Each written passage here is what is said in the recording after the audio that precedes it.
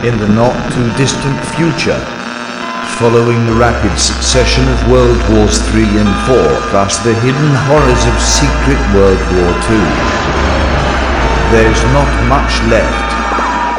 All that remains is a place where folks get together to read and discuss comic books. Sometimes they laugh, sometimes they argue, but they always record and upload their transmissions. You've found one of those transmissions today. Welcome to The Last Comic Shop. A long, short time ago in a comic book shop not very far from here. Everything's under control, situation normal. What happened? We had a slight podcast malfunction, but everything's fine here now. We're fine here now. Thank you. How are you? We're sending a squad up. Negative. We've got a grumpy Chad up here. Give us a few minutes to get a couple beers into him. Large Chad, very dangerous. Who is this? Well, what's your operating number? Conversation anyways. Chad, we're gonna have company! Alright. I always wanted to say that. Hi, this is Andy Larson, the host with the most, and may the 4th be with you on this special episode of The Last Comic Shop, where it is all about Star Wars, a movie franchise that we all really, really adore. Like, at least I do, and I know that my cousin does, J.A. Scott. He's on our program. J.A. and I used to watch every year around Thanksgiving time. They used to play Star Wars on CBS, and it was wonderful and magical just to see that with all the little commercial breaks for all the toys that were going to be coming out for Christmas. J.A., what are your Star Wars memories from our youth? Oh, definitely playing with the toys the most. I loved me some Kenner Star Wars. That and going over to your house because you had the lightsabers that if you whipped them in the wind, they went whoom, whoom. I remember going like full force at each other with these things. We weren't pulling punches. We're just like haul off whacking each other in the arms and legs.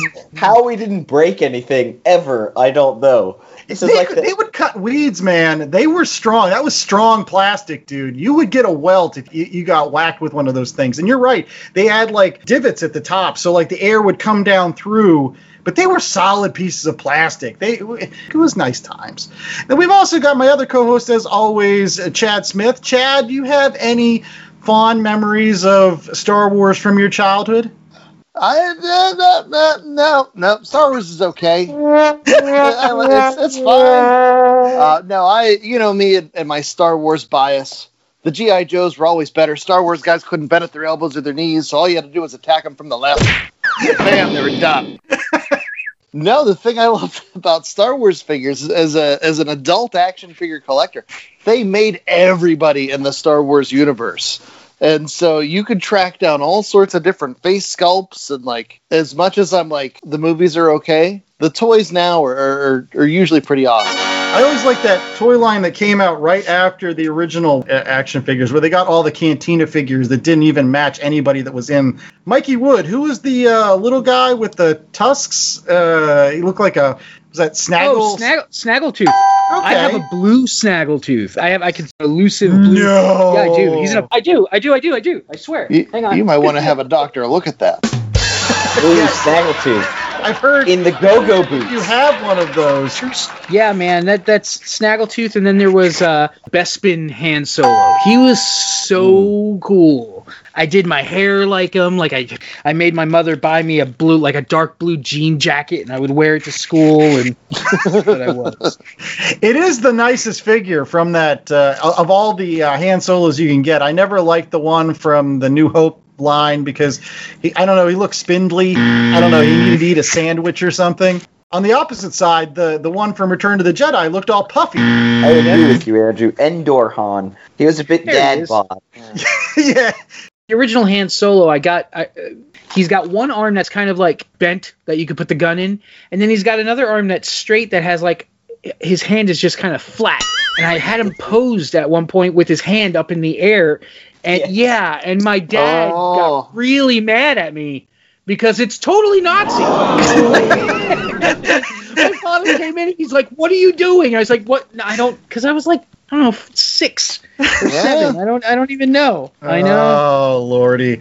Well, as I said, we're talking about Star Wars on today's program. We're actually going to get to comic books real quickly in just one second, but it is always exciting to live in these times with Star Wars. Even though there's no movies out in the theaters, they're still pumping out lots of great stuff. We've got an Ahsoka show coming out. We've got Bad Batch is dropping today here on May the 4th. For those folks that love the Clone Wars series, we get a little more of the Bad Batch, kind of the A-Team version of Star Wars.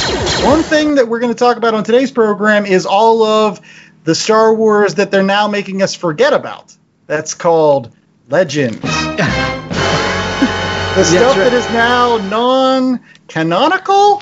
You go to Star Wars Church, you can only believe in the stuff that's canon. So it's weird. I think it all depends on how old you are, because when I was a kid, the only thing we had after the first 3 Star Wars movies was like Splinter of the Mind's Eye came out after the first movie, and it's weird because Luke and Leia are on like these romantic dates, and they basically go on a romantic getaway because at the time they had no idea, none of it counted to us. We didn't care. We were like, okay, this is cool. But then in the 90s, all this stuff started. Once the first Timothy Zahn books and the Thrawn trilogy, and then that really kind of kicked off the Star Wars expanded universe, which was going gangbusters until Disney came in and basically said, nope, sorry, it doesn't exist. All of that stuff is non-canon. But isn't Thrawn canon? I thought he was now Clone Wars. But the books where he was first featured, the Heir to the Empire books, are not canon. But he was written into canon because he appeared in Rebels. It's all Dave Filoni. Like, Dave Filoni loves all that stuff, and so he's going to try to work that stuff in as much as he can into mainstream continuity without wrecking the boat. But we are going to review a Star Wars comic, and it is a real interesting one. If you wanted to know what happened before we actually got the Star Wars movie, we got a rough draft, and somebody made a comic book out of it called The Star Wars, and we'll be reviewing it right after these messages. Hey, this is Ken M. Padawan J. Coach Duffy. From the Ocho Duro Parlay Hour podcast. Every week, the ODPH is talking sports, movies, TV, comics, and more. It's always a parlay of topics on each episode. You can find the ODPH on Apple Podcasts, Google Podcasts, iHeartRadio, Spotify, Stitcher, Podbean, and wherever you find great podcasts, such as the one you're listening to right now. Don't forget to check out OchoDuroParlayHour.com, where you can find the links to all of the ODPH social media accounts, links to the bands whose music you hear each week on the show, hashtag 607 podcast info, and parlay points, our companion blog section of the show. Thanks for listening to the ODPH. Now get back to your regularly scheduled podcast. All right, we are back with more of The Last Comic Shop here on our Star Wars extravaganza. The Star Wars extravaganza. That's true. The Star Wars extravaganza. And if you're wondering why we're accentuating the at the beginning of this, it's because back in 2013, I think it started a little bit earlier with the project, but there were some folks that decided that they wanted to put out a comic book that was based on the original rough draft of the Star Wars script from George Lucas, which has lots of differences from the actual movie that we eventually got with New Hope. But they wanted to go back and they wanted to release this as a comic book series. They made some sort of demo or something, a couple pages that they asked for George Lucas's blessing. And he said, you're blessed, my son, go out and do this thing for me. And so they did. And so Dark Horse released it in 2013, and we're reviewing it today. It is called The Star Wars, to make sure that it's different from just Star Wars, or as that woman from Arrested Development, but lay her rest in peace, a Star War. Go see a Star War. Mm-hmm. But, Chad, who did the Star Wars comic book series? Okay, so as you mentioned, it's based on George Lucas's rough draft screenplay. The script is done by J.W. Rinzler. Art is by Mike Mayhew, who you may know from various photorealistic covers and things like Spider-Man and G.I. Joe and Batman, and he's all over the place. Colors by Rain Barreto, lettering by Michael Heisler, and the cover was done by Nick Runge. Okay. Fun name to say. Yeah, that is actually a fun name to say. It's not as good as Snaggletooth, but we'll work with it. I will say this. It ran for 8 issues, and we're going to get a 10-cent synopsis of it. And it's weird because you'd think that, like, oh, it's Star Wars, right? It's just a rough draft, so it's got to be Star Wars, right? No. It's not even... Well, it's kind of close. I don't know. Basically. Mikey, you're a big Star Wars nut. What's the 10-cent synopsis of the Star Wars? Oh boy. Okay, so it's all 6 of the Star Wars movies crammed into one comic book. Now it's young Anakin Starkiller is trained by a mentor, and they have to go to war with an evil empire. I mean, it's basically the same thing, but everything's different. That's the best way I can describe it. Right. No. I think that's a great 10-cent synopsis. That it is kind of like a what-if story of Star Wars. They kind of take what you know about Star Wars, some of the names, some of the concepts. As Bob Dylan said, they rearranged and gave them all new faces. If you've listened to Desolation Row. So everything doesn't look the same. It's like looking at a funhouse mirror. But you're looking at it backwards, because it's actually not getting new faces, it's getting their old faces back. Ooh. Is really what they're getting. I mean, it is based on an original draft, so it's like it's the prototype of Star Wars, so it is technically backtracking. It's showing what the original idea was so that you can compare it to what we eventually got. In essence, somebody pulled a script out of a trash can and said, let's do this. Why not? I mean, this is something nobody used it, but yeah, whatever. Well, so going back to Star Wars, where they milk everything they can under the sun, they already released some of the action figures based on the original Ralph McQuarrie designs, which show up here. But they take that script and Mike Mayhew added some more designs to sort of update and complete the project and some of the new locales. But they had something to juice, and they're going to juice it.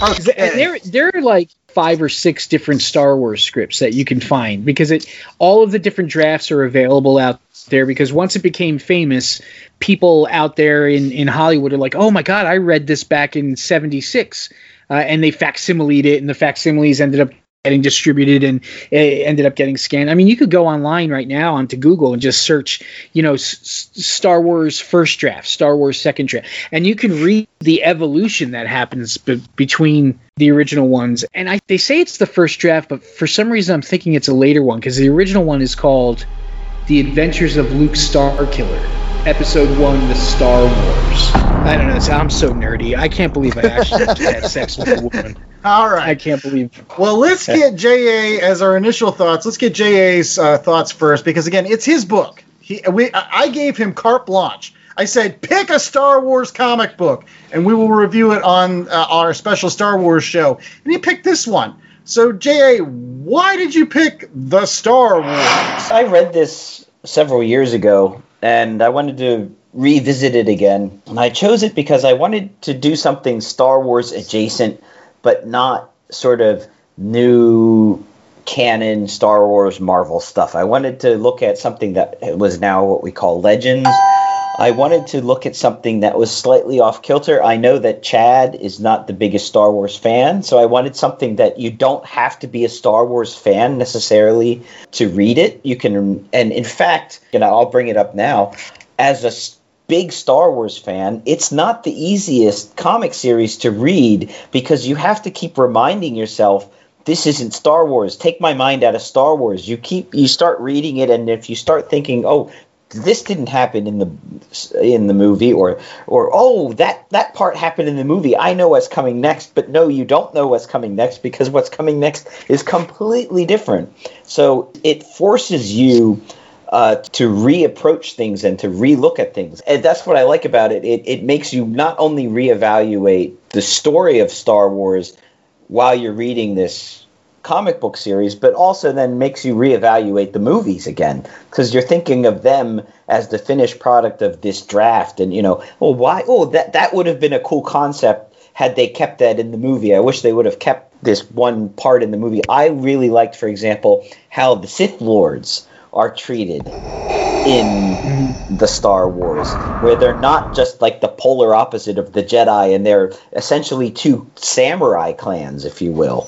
And it's not so cut and dry good versus evil. There's gray between the two of them, and they work together and they talk to each other, and but they're not supposed to. Right. Yeah, they are separate, but no, it's a good point because, and I wanted really quickly, just as a Star Wars fan, I did want to throw out, like, what were some moments that you couldn't get over? Because I want to throw out two. There's two moments in this particular series I couldn't get over as a Star Wars fan. It kept taking me out of the narrative every single time I read it. Number one is, I don't like when Jedi used red lightsabers. Like, everybody was using red lightsabers, and I was like, this is not right. Like, that's the bad guy color. Like, why are they using it? I don't like this. Well, everybody had lightsabers. They gave the stormtroopers lightsabers. That's awesome. Everybody should have a lightsaber going. That's the best part of Star Wars. That reminded me of coming in and watching my son play with his Star Wars guys. He is always giving everybody lightsabers, so you'll see these battles lined up, and there's stormtroopers with lightsabers, and Chewbacca with a lightsaber. Everyone's got a lightsaber. It's cool that J.A. mentioned samurai, because this version much, much closer to Kurosawa's Hidden Fortress. If you've ever seen Hidden Fortress, or if you know, it's about there's basically like two peasants who end up joining a rebellion, and they have to save a princess from a forge. I mean, it's the same thing. And the two peasants are, their equivalent is the R2 and 3PO characters in the movie. But so it's Kurosawa's Hidden Fortress mixed with Flash Gordon way more. Like, it's much more apparent that it's a Flash Gordon kind of vibe. And a lot of Dune. You get a lot of that, all that political stuff, the political intrigue. He got that all from Frank Herbert. Manifested itself in the prequels. In the prequels, he just forgot to add any of the exciting stuff in the prequels. Well, the other thing that I couldn't get over as a Star Wars fan, and this was the big one, is the fact that they allow R2-D2 to talk. And it is the most jarring thing ever. Like, basically, every single line that C-3PO has in the movie, they just, like, split it. So it's like C-3PO, instead of having a conversation with something that's boop, boop, boop, boop, and answering him back, and at one point, C-3PO picks up R2-D2 and hucks him like he's, like, I don't know, in the Strongest Man games. Like, yeah, and they hate each other. Like, they're so nasty. Like, they're so nasty to each other. Like I don't know. For me, the jarring thing that I didn't dig was the love story between the princess and Luke Starkiller, or Anakin Starkiller, is just dreadful. Well, worst. It's sudden she's like, "Oh, I love you." Like, she hates him throughout the entire book, disappears, and then comes back and is like, after he knocks her out, you know, that panel does. Oh yeah. Like, he cold cocks her, like he punches her to shut her up. That's a terrible. Oof. And then 2 pages later, he's like, "We need to go save the princess because I'm in love with her." I didn't realize it 2 pages ago, but now I realize it, and I am in love. You know what? Actually, that wasn't so jarring, because this is a George Lucas script, and if anybody has ever seen George Lucas write romance from Attack of the Clones, you can see that he doesn't really know how men and women actually talk to each other. Yeah. So maybe cold cocking somebody in the parking lot in front of a land speeder is the way that you win somebody's heart. Who knows in George Lucas's mind? K.O. She's actually almost a non-entity in the entire story. She's there, and then she gets kidnapped, and they go get her. The comparison to Leia in what was actually released versus Leia in this script are two completely different animals. You know, in the movie, she's sarcastic and she's sharp, but she's tough, you know. And in the thing, she's just like this obnoxious teenager. She's too much Padme. Yeah, it's weird. Right. Other than that, I mean, you did get a giant green hulking swamp thing kind of Han Solo, which was kind of goofy. It's sort of like they took Han Solo and Chewbacca and mixed them, I guess. I don't know. What did you think? But they gave you Chewies. They gave you Chewie. And it was weird because, like, they called somebody else Chewie earlier on, and then they gave you Wookiees and called the other one Chewbacca. And I was just like, all right, time out. I could go on and on as a Star Wars fan about the things I didn't like. I'm going to ask Chad, as a guy that has watched Star Wars but is not the hugest fan, what he thought of this experiment. A couple of things that you already talked about. R2, like, you take all the charm out of the relationship between R2 and C-3PO by letting you understand what the heck R2 is saying. But the biggest thing for me that we didn't bring up was they just turned Darth Vader into a dude. Like, not only is he separate from Anakin, like, Anakin's a whole different character, so you don't get any of that stuff, which honestly I'm okay with. But, like, Darth Vader's just a guy. He doesn't have the mask, doesn't have the respirator problem. Yes, I don't do any of this. Yeah, I'm glad that you brought that up, too, because, like, he actually doesn't play much of a role in this at all. Like, he shows up, like, once in a while, but there's the Empire, they're the bad guys, and sometimes you see them, but it's mostly just folks running around. Like, you don't see anybody they're fighting against, except, like, once in a while and towards the end, and like, there's not that level of menace. Like, the Death Star doesn't even blow planets up. I don't even know what it does. They don't even call it the Death Star.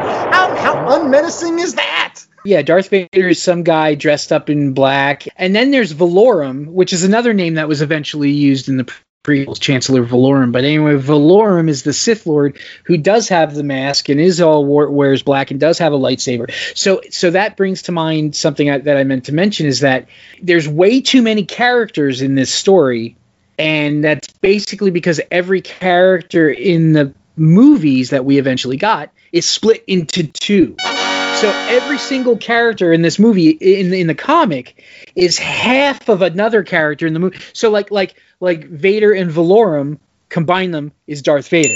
Well, you've got Starkiller and Skywalker, and they are basically one half of Obi-Wan.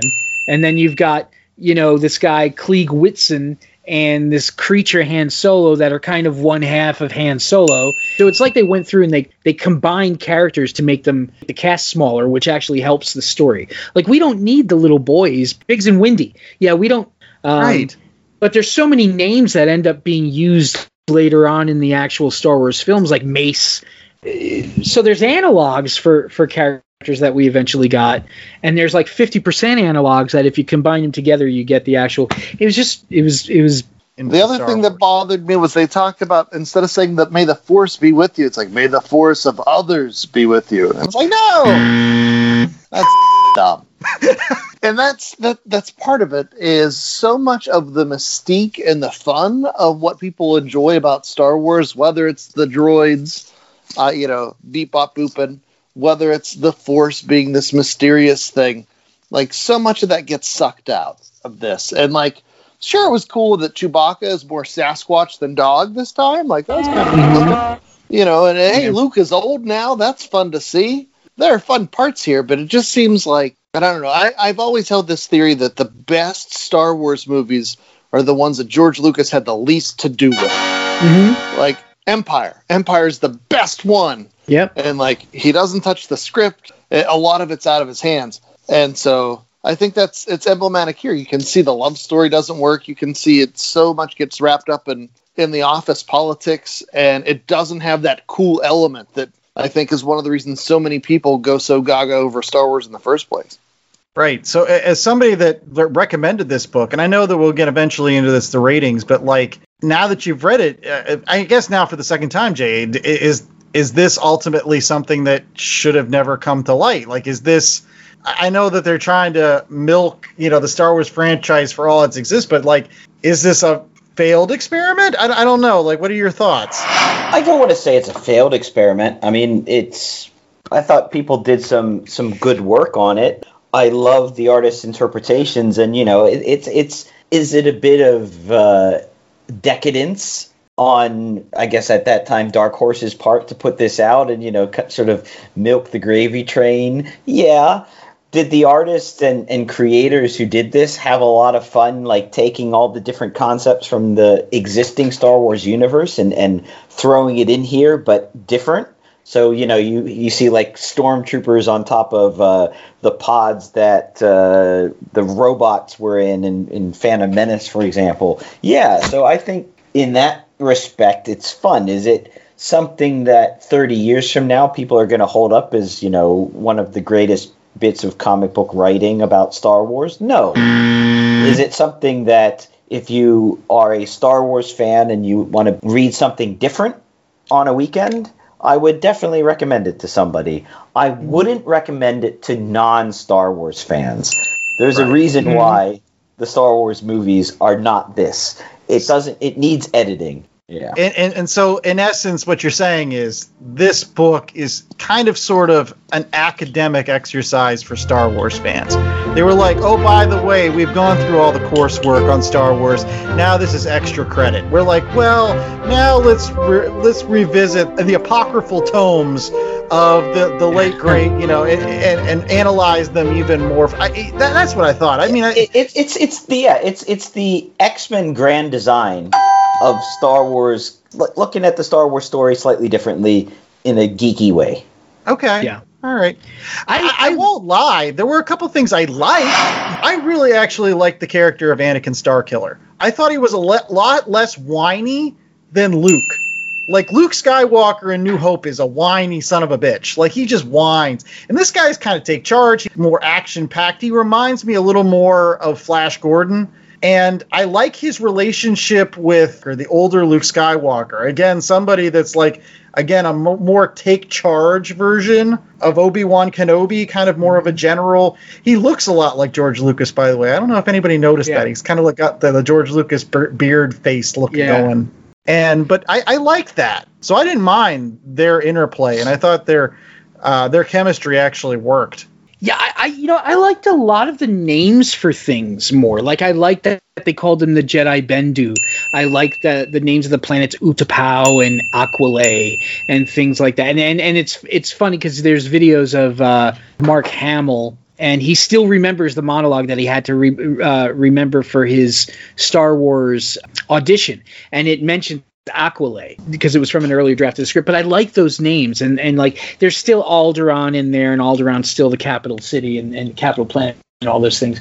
But I liked that they mentioned the Junlin Wastes, and they mention Padawan early on. So like it's funny that the word Padawan was used in Star Wars mythos before we ever heard it. Like, we didn't hear the word Padawan until the prequels came out. But that was part of the original draft of the script that was just left behind and then pulled out later on. Okay. Chad, do you have anything that you pulled out that you kind of said, no, this works a little bit better? Or the big twist ending, they're on the ship and they're trying to rescue Leia, and here comes, what's his name, Valorum. And then it's, surprise, he's working with them because he doesn't trust the Empire. And like, that part was cool.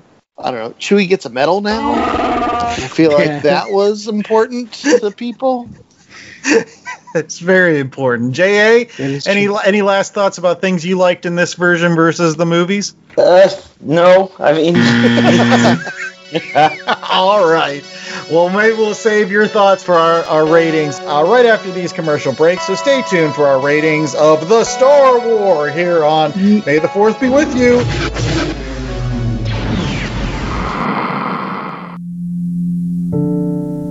My name is Nicholas Haskins, and I'd like a moment of your time to tell you about the 5th annual live stream for the Cure. To do that, I brought along two people whom I couldn't do this event without, Gerald Morris and Dan Brennick. Over the past 4 years, the live stream for the Cure has raised over $30,000 for the Cancer Research Institute. That contribution is helping to fund research into cancer immunotherapy, training the body's immune system to fight all forms of cancer. This year, we're aiming for our biggest goal yet as we try to raise $15,000 in 50 hours on the air. Tune in May 19th through the 23rd as we're joined live by podcasters and content creators from around the world. With your help, we can continue the fight for a future immune to cancer. Together, we can make a difference.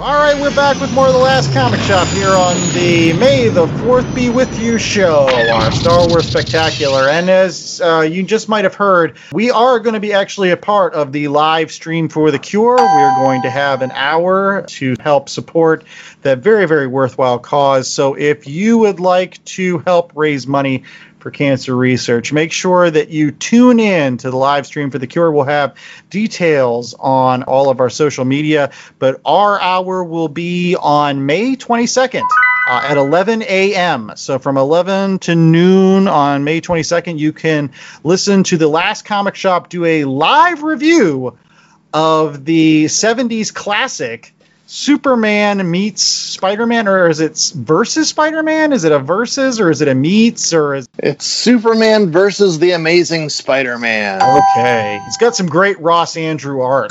I know that much, and I've been excited. Neil Adams. That's the cover is Neil Adams. The rest of it's Ross Andrew. Neil Adams. No, it is not.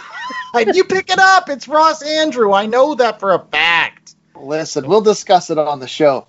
There's some Neil Adams mixed in there, too. Fair enough. Anyways, but yeah, make sure that you tune in. But until then, it is now time for our ratings, where we, like so many nerds throughout time and space, have decided to say, we're going to rate a Star Wars thing because it's our right. Last Jedi was not as good. Rise of Skywalker. Other than the original trilogy, because it's really hard for me to say the original trilogy isn't the best. But of all the other movies I like, I'm going to put Solo up at the top. I really like Solo.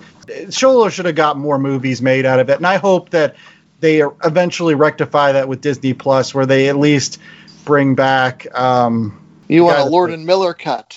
I would love to see a Lord and Miller cut, but I would say this. I don't think from a Lord and Miller cut you would have got a Kessel Run that was that exciting.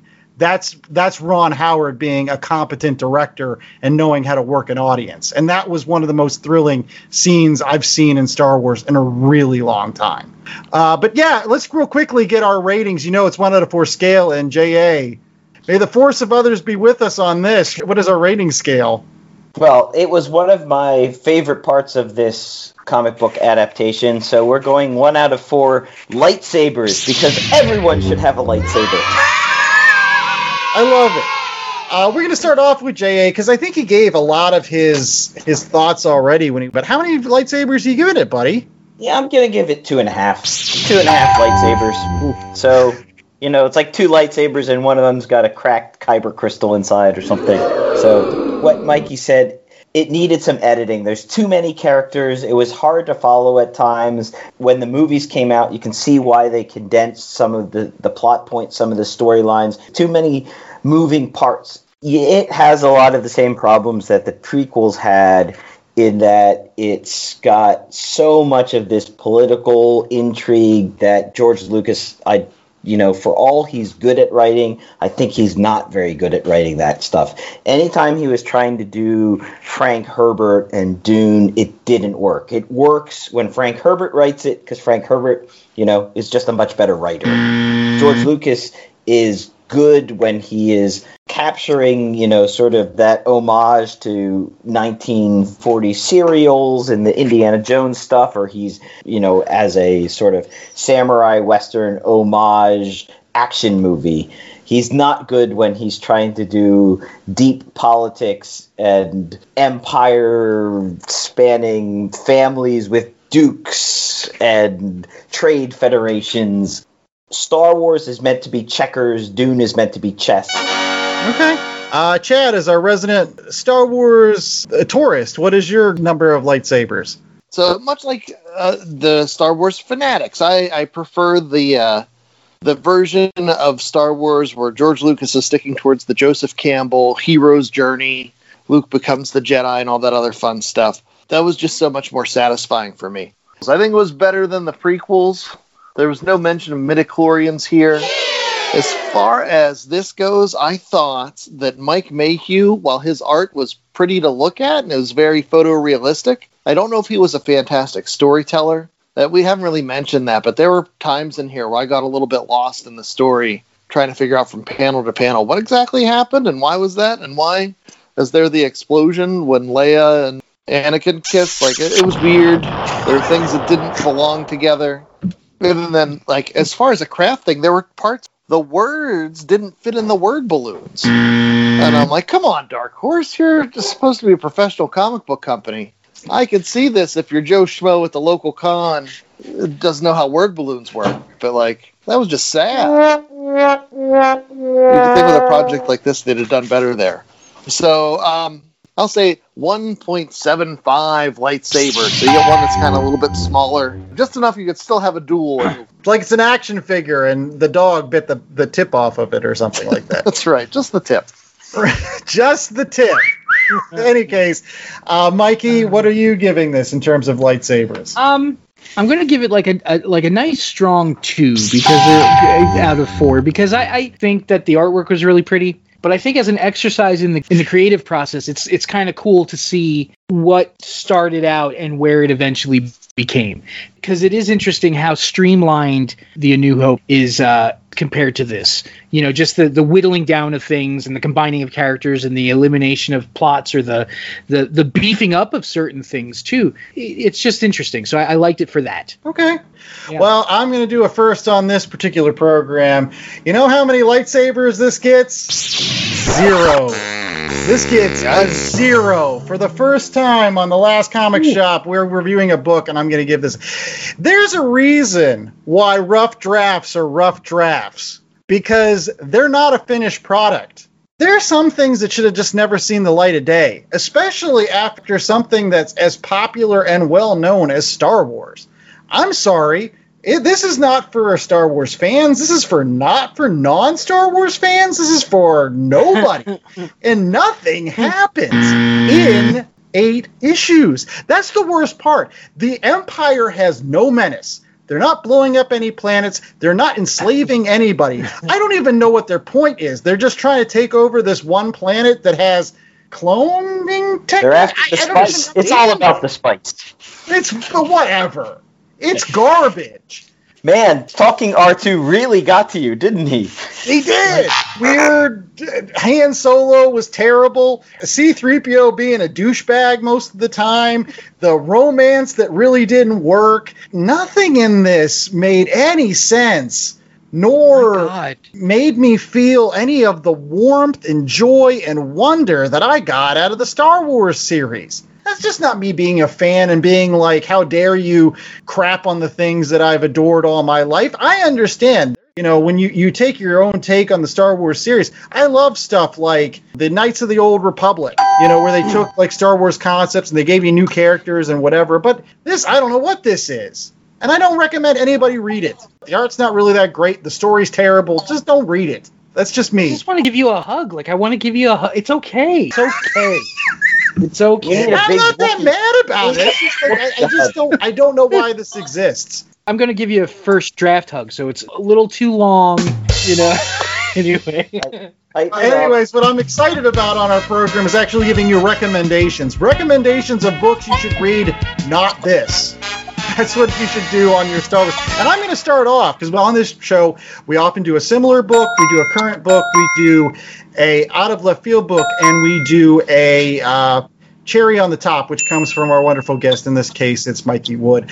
Again, I'm going to start off, and I'm going to give us a similar book. So this is a Star Wars book that's a what if that actually does work. And it comes from Dark Horse 2. And that is the Star Wars Infinite series. Put out 3 volumes of this. It's basically New Hope, Empire Strikes Back, and Return of the Jedi. But they are true Star Wars what-ifs. They take one little moment in the Star Wars franchise that we all love and adore, and they change it just slightly. In the first one with New Hope, basically what happens if Luke Skywalker has a premature moment where his proton torpedo doesn't explode upon impact. Oh well. But it kind of sets up this whole thing in which basically Leia becomes Darth Vader's apprentice. The Empire Strikes Back one hinges upon what if Luke had died on Hoth. And ultimately, in doing so, Han Solo thinks it's his job to become the Jedi and fight Darth Vader. But in actuality, it's his job just to take Leia to Dagobah instead, so that Leia can become the person to fight Darth Vader and save the galaxy. Just great stuff. There's also a third one with Return of the Jedi. It's not as great. It just ends up with a Darth Vader that doesn't die when the Death Star blows up, and so like he becomes a white suited Darth Vader on the light side. I don't know, whatever. Which made for a kick-ass toy. Yeah, no, I dig it, but yeah, pick up the Star Wars Infinite series. It's really, really good, and it was written by and drawn by a bunch of people. Yeah, I'm not going to list them all because there's tons of. There's a different writer and artist on each of the books, so you can pick up any of them. That's my recommendation. We're going to go to Chad next, and he's going to give us our current book. There you go. So it's kind of current. So my book harkens back to 2015 when Marvel got the license and did kind of the exact opposite of what Dark Horse was doing here. Whereas this was more of an exercise for the deep Star Wars fanatic. I think when Marvel picked up the Star Wars license again, they were shooting for mass appeal. And one of the coolest things they came out with was they gave Darth Vader his own book, written by Kieran Gillen with art primarily by Sal LaRocca, but there were other folks that chipped in along the way. It ran for 25 issues, and it was just tons of fun. It introduced some new characters like Doc Aphra, who's still playing a major role in all the Star Wars mythos. It also introduced new dark analogs to R2-D2 and C-3PO. These are murder bots. Like, they just want to kill people and do the worst possible things. It's hilarious, and it's all the same charm of R2-D2 and C-3PO, just totally evil and so twisted and so backwards. And it's all part of this book. It's tons of fun. Darth Vader Marvel series. Right, and I can highly recommend that as well. It's got some really great political intrigue too, because the entire backstory is that it's after Darth Vader finds out that he has Luke as a son, but he hasn't told anybody yet. So he's trying to find out where Luke is and whether or not it's actually true that Luke's his son without like the Emperor knowing. And so like there's a lot of Machiavellian pulling the strings from from and it's fun to watch him cover the tracks too with the movies, like Luke and Boba Fett, and but he's blind, so he doesn't see who he is because later on they're gonna. It is super good. So what's our out of left field pick this week, JA? So out of left field, we're going back to original teleplays and screenplays. This one is Harlan Ellison's original City on the Edge of Forever. Star Trek. So for those Star Trek fans, that's the story where Hank McCoy goes back in time and changes history by saving a woman, and then Hitler is allowed to rise, and Kirk has to go back in time, ends up falling in love with this woman, then has to let her die, and time can go on as normal. But in the original script, there was this whole subplot about drugs on the Enterprise and taking this guy down to this planet for a court-martial, and he's the one who jumps through the portal and changes time. So this was done, obviously, from the original Harlan Ellison script by David Tipton and Scott Tipton, art by Juan Ortiz and J.K. Woodward, published back in 2015 by IDW. Very cool. For those who like their R2-D2 speaking, another little deep hit that you can find on the internet is this very cool fan edit called War of the Stars by the man behind the mask, where he basically took a 16 millimeter print of the original Star Wars movie and then edited in all these deleted scenes and stuff that has come to light throughout the years to make a grindhouse version of Star Wars. And one of the highlights of this grindhouse version is that R2-D2 has subtitles, and he is this sarcastic wise ass who no one can understand, but all he is doing is talking shade on everybody. Oh man, I gotta he is in the regular movies. Yes, it's just, I mean, even more so. So it starts off, instead of a long time ago in a galaxy far, far away, once upon a time in space. That reminds me of that what is it? Hardware Wars. I think that was released in like 1978. I don't know. It's got like a character that looks like a Muppet, and they're riding around in a flying toaster, or I think it's actually a thing that you iron clothes with. Hardware Wars. That's great stuff. What's the cherry on the top this week, Mikey? Since we talked about a comic that's basically an alternate script or whatever, I'm doing another one, which is William Gibson's Alien 3, which is a graphic novel that came out by Dark Horse, and it is by two people who have the greatest last names. It's Johnny Christmas is the artist, and the colorist is Tamara Bonvillain. So it's Johnny Christmas and Tamara Good Bad Guy. So if you guys know about Alien 3, there were like 1 million scripts for Alien 3. Everything from xenomorphs on a giant wooden planet filled with monks to this version of William Gibson. So this is a really neat alternate take of what could have been. And it's vastly different. Real quickly, does Newt live in that version? Because they do, yeah. They survive, but they don't really have a big part in it. Hicks does. Hicks has a big part in it, but good. But It's completely different. There's no penal colony. No. I thought that Hicks and Newt dying in the beginning of Alien 3 was genius because it created a Ripley that was like, what did I do all of that for? So it's like, what did I go through all of that for? Because now they're gone and I have absolutely nothing. She essentially lost her daughter twice, so that just turned her into Born Again hard, and that I thought it was genius. A lot of people hated it. I didn't care. I thought it was smart.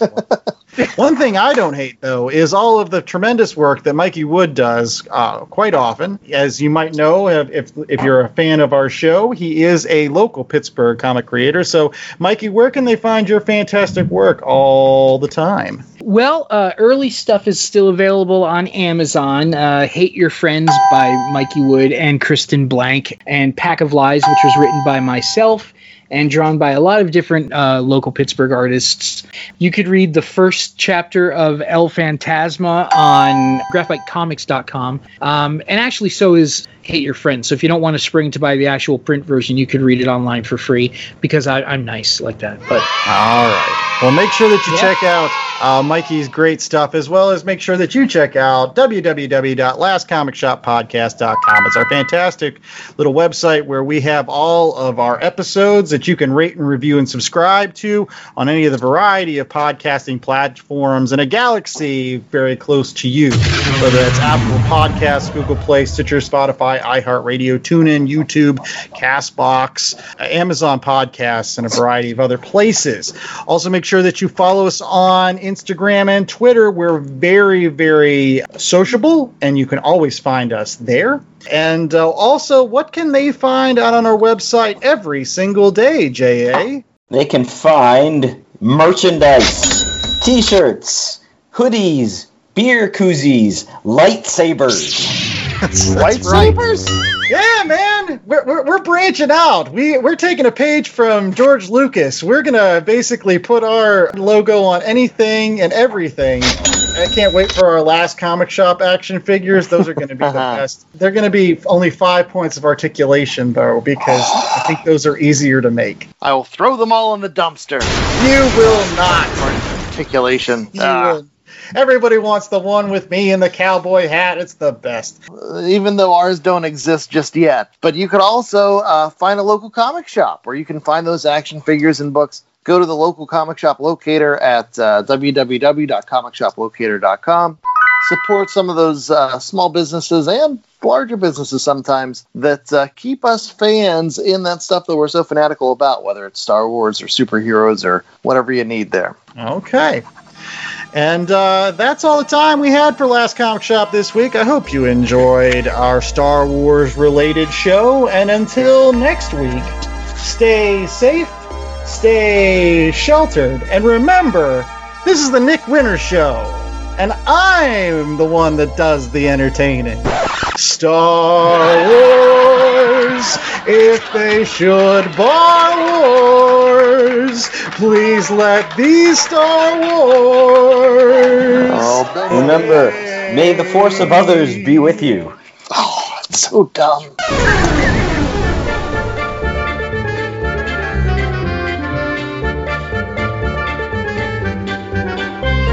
The Last Comic Shop was a 2021 Black Angus production.